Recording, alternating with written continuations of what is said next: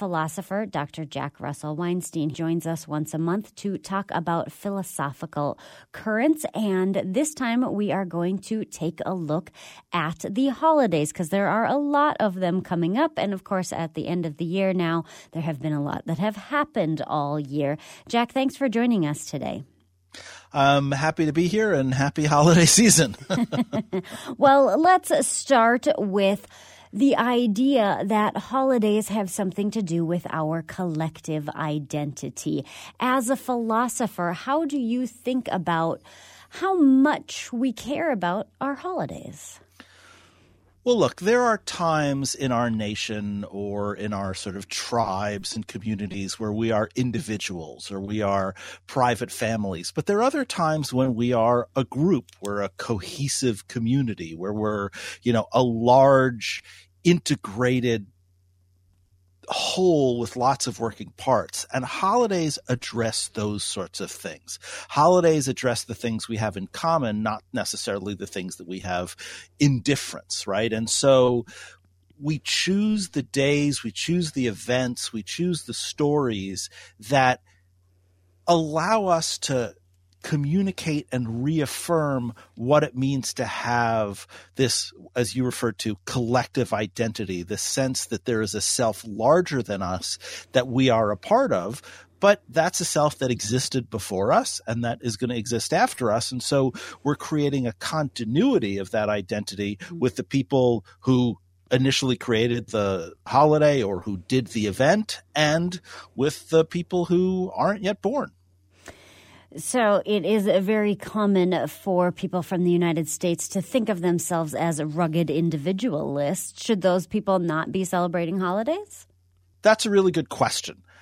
And I don't necessarily think that it's about the same thing, right? I mean, a rugged individualist that wouldn't celebrate a holiday might be an anarchist, right? Might be someone who doesn't believe in government at all, doesn't believe in community at all. But what makes a rugged individualist so special in our lore is that they are the foundation of the community. They give us virtues that we should strive for. They offer us a vision of how to help others, how to help yourself, how to set yourself on a path that other people can talk about, right? So no one is a pure individualist. No one, unless you live in, you're a hermit and you live in the woods, right?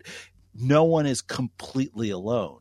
And so what the idea of rugged individualism is this sort of story of what we think the virtuous American should be, but that itself is a collective identity because we have to all assent to it. We have to all agree to it, and then we have to put it in our history books, and we have to put it on our stamps, and we have to talk about it in our television commercials, right? Otherwise, it's just one person's opinion. Well, let's talk about the one that's coming up this week. Thanksgiving, very much a big deal in the United States. There is a Thanksgiving in Canada, but it's not anywhere near the, parades and the big football games and the taking the 2 days off to recover from how much you ate, and then the Black Friday shopping. But then other countries, that just really isn't a day set aside for that. Now, some would argue, well, because they practice it a bit more regularly. But I'm curious, as a philosopher, what do you think the big celebration of Thanksgiving says about this collective identity here? Well, I think that every culture, every community should have days of Thanksgiving. I think that everyone should take some time and recognize what they are grateful for and to show appreciation for that thing. I mean, life has a lot of negatives. Life is harder than we want it to be. There's always something new around the corner. But at the same time, there's incredible beauty in the world. There's incredible gifts of love and companionship, wonderful food, beautiful vistas, all those sorts of things. And every culture should have a day of Thanksgiving. What we see in the United States is that our official day of Thanksgiving is also wrapped up with the story that we want to tell about our country. It isn't an accurate story. It isn't, factually, precise. It's a mythology that we have. And the mythology is that these people who were lost found a group of people who helped them, taught them, and that they formed a great community that then lasted throughout the centuries. That's a wonderful story. And there's nothing wrong with telling that story. There's nothing wrong with being happy that we are where we are right now and that all of these people participated in it. At the same time, if we really want to be thankful for the community that we're in, we also have to recognize all of the people along the way who didn't fit into that myth, who didn't, receive the benefit of the doubt. And that by telling this story, we are creating a vision for what we want the country to be in the future, even if it isn't now. And I think that that's really important. I think that this period of time now, I love Thanksgiving because I like the food, I like the gathering, I like the social aspect of it. There's no gifts, there's none of that pressure. But at the same time, I also recognize that it's a heavily laden holiday, especially for Native Americans, right? Who have suffered under tremendous, injustice for hundreds of years. It's important to acknowledge that too. And I think what people forget when we have debates like this is that you can have more than one emotion at the same time. You can have more than one motivation at the same time. So you can be happy that you're with your friends. You can be grateful for your life while at the same time wishing it were different or acknowledging with sadness or disappointment or even anger the things that happened along the way. When we have these conversations, we tend to have such simplistic views of holidays and of the participants or the celebrants, when in fact, all of this stuff is tremendously complicated. And to really celebrate it, we have to celebrate that complexity.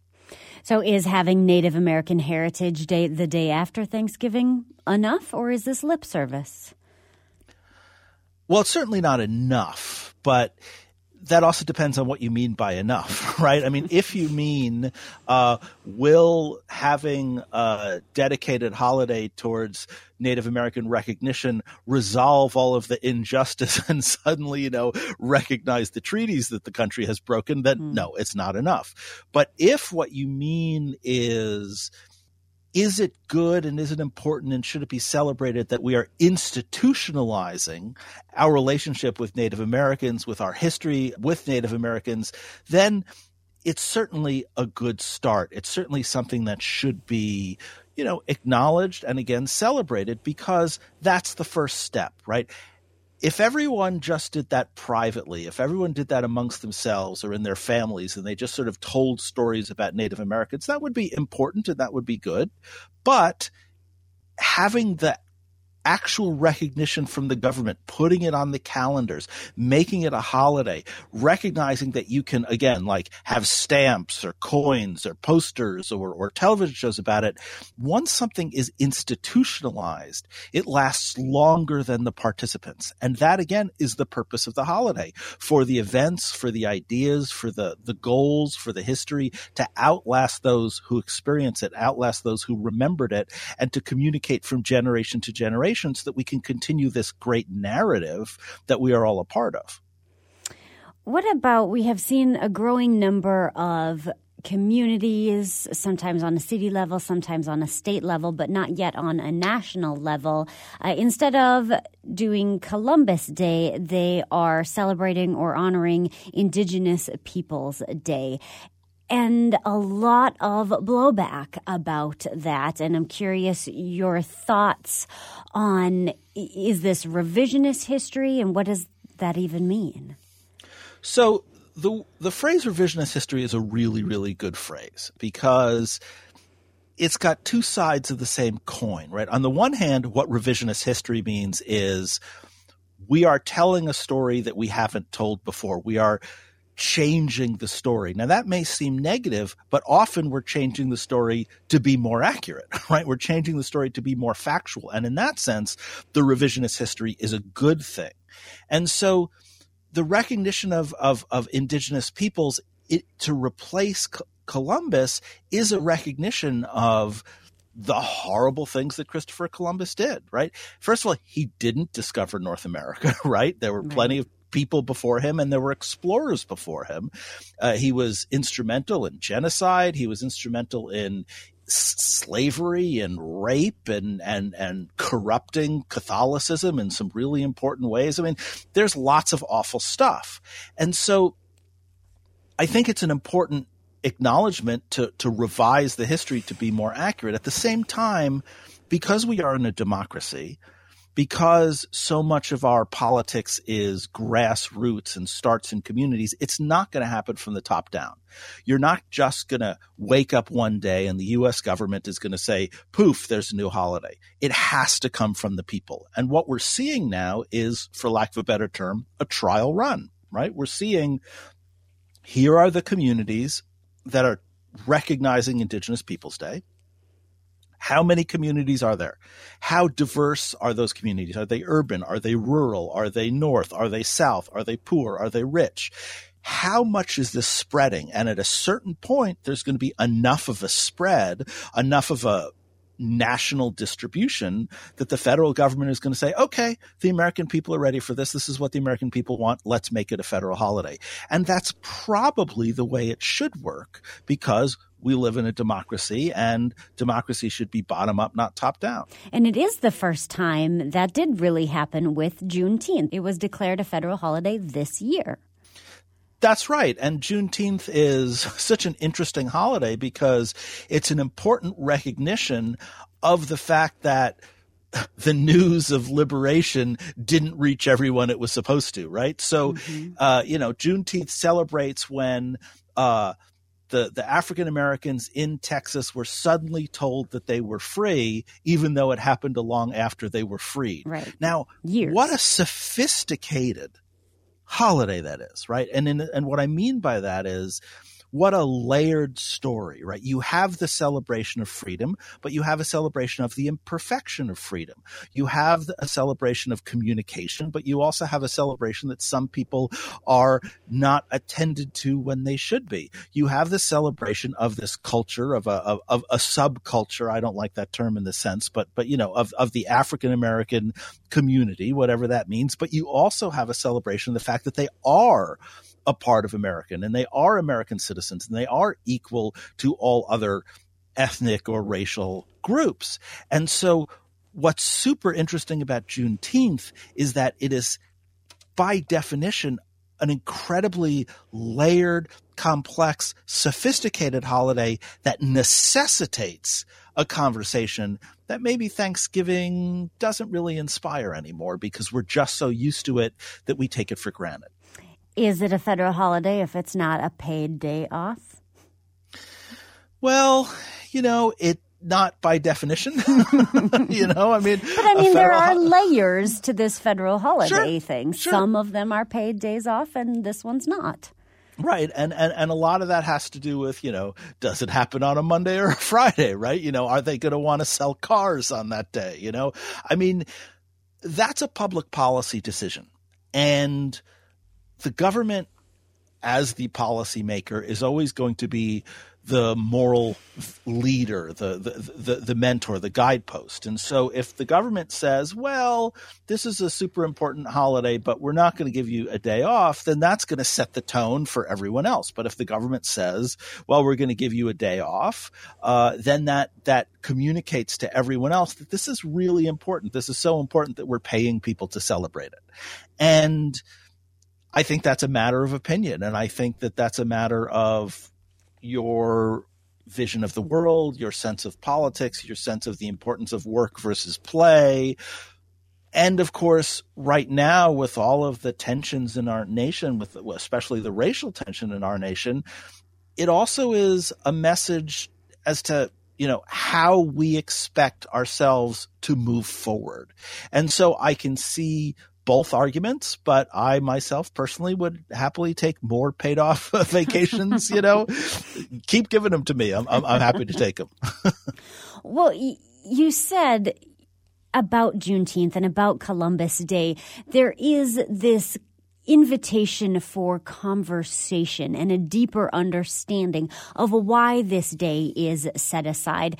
And I'm wondering if really some of this is just a matter of semantics of what we name something, because a holiday sounds like a joyous festival thing, and you can make the argument that holidays are about celebrating an ideal, but we wouldn't say something like Holocaust Remembrance Holiday. This is a remembrance. This is a much more somber occasion. What about this idea that maybe we just don't call these things holidays and we call them remembrances? There is a case to be made that the words that you use set the tone. And I think the examples that you're giving are really helpful, right? I mean, Thanksgiving holiday is for eating, July 4th holiday is for barbecuing, Holocaust Remembrance Day is for reflection and for meditation. Yeah. But in order to really understand what's going on, I think we have to look at the 20th century writ large, right? Up until the 1950s, up until actually the early 1960s, we had this sense of what gets called American exceptionalism, that we talked about America and its holidays in fairly two-dimensional ways, and it was dominated by Christian visions, and it was dominated by white visions, and it was dominated largely by Protestant visions. And then during, the various different cultural revolutions in the 1960s, what the voices said was, these holidays that you claim are happy are not actually happy holidays, right? That Thanksgiving is not a happy day, that July 4th is not a day of simple celebration, that everything we do in this country is complex and laden and wrapped up in the best of us and the worst of us. And so ever since that shift in the 1960s, we have had to contend culturally with the fact that a two-dimensional celebration is not an accurate reflection of our history. And so I say that because on the one hand, I think your division of holiday versus Remembrance Day is an important one and helps set the tone for what we want to do that day. But on the flip side, the counter voices, the folks who are fighting for various different visions of justice, what they're saying is there's no such thing as a holiday in the sense that you're articulating. There's no such thing as a purely happy day. Everything has victims. Everything has paths not taken. And we can celebrate the good, but we also have to recognize the bad. And the legacy of that shift in the mid-60s has driven so much discourse in our culture that it's 50 years later and we are still we're still having this conversation on the radio. In your answer, you said happy holidays, and that has very much become one of those words that can make certain people kind of angry, and they're saying that you're taking the religiousness out of the holidays of this time of year, of celebrating the birth of Christ. What's interesting to me about that is holidays is sort of a contraction of holidag, and it meant holy days. And I'm wondering, is getting mad at somebody saying holidays the same as getting mad at somebody who says can't instead of cannot? Well, okay, so I think I'm going to say something that's probably more controversial than maybe I want it to be, but there was a discussion a few weeks ago about vaccine mandates, and there was a hospital down south that said, okay, if you are going to refuse the vaccine for religious reasons, then you also have to refuse Tylenol. You have to refuse all of these things. If you go back similarly to discussions about conscientious objectors in the Vietnam War, you couldn't just believe that violence was wrong. You had to be part of a religious denomination that saw violence as wrong, and you had to have it formalized. I use those examples to say, if what you are saying is, I'm going to go ahead and I'm going to be a capitalist and I'm going to celebrate all of the secular stuff, but I want you to say Merry Christmas because it's a religious holiday, I just don't believe you. Right? I think that's a political argument. I think that's a partisan battle, and what you're really doing is saying, I'm a Republican or I'm a Democrat, and I want you to be a Republican or you to be a Democrat. But if you are a profoundly religious person, if your Christmas Day is spent at church, really worshiping, if you're there the night before for midnight mass, if you are really praying at your meals, if you're doing all of these things, then it's a holy day. But otherwise, it's just another holiday. It's just another day that we take off, that we get to be with our family, that we think of other people and buy gifts. And I don't think those things are bad. When I say it's just another, I don't mean to diminish that, but it's not a holy day. And if it's a real holy day, then you have to recognize that other people have real holy days too, right? That other people have their own religions. And you can decide that you are offended by people not acknowledging your religiosity. You can also decide not to acknowledge other people's religiosity.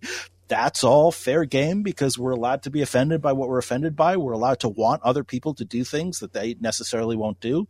But if the argument is that it is a holy day, then I, as a philosopher, am going to say, okay, show me how you've made it holy. Show me how you have committed yourself to the religious vision of this and engaged in the religious rituals and intertwined the spirituality holistically in you. Otherwise, it's just another bumper sticker.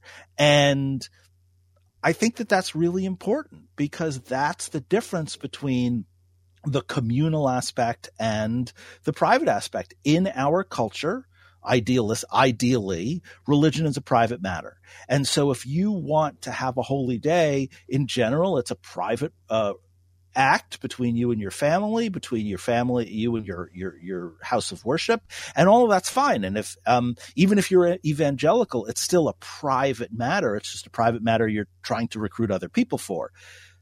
Christmas as a sort of commercial holiday, that's not private, that's public. And we know that because there's decorations everywhere, and there's, horrible songs on the radio, and there's, Christmas in the park in Grand Forks, and none of that is private and none of that is religious. So I don't necessarily, or rather, none of that is authentically religious.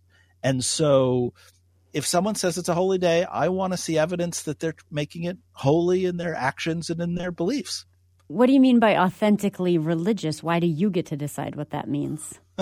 Well, I certainly don't decide it, but authentically religious does not mean pure in any way, right? So interestingly enough, Buddhism didn't have statues of Buddha until the Alexander the Great brought Greek and Hellenistic culture to that part of the world. The Christmas tradition is pagan in its roots because Jesus wasn't born in December, right? So there's nothing that's pure. What authentically religious means is that when you practice it, you act from a religious perspective, from a religious point of view, and that it represents your true beliefs insofar as you see them. And so it's not so much that I'm deciding whether someone is authentically religious, but I am, as a philosopher, defining what authentic means in that context, which is it is really about their own personal, honest spirituality, and their behaviors reflect that, as opposed to something more public, something more commercial, something more superficial. Philosopher Dr. Jack Russell Weinstein, thanks for your time. A pleasure as always.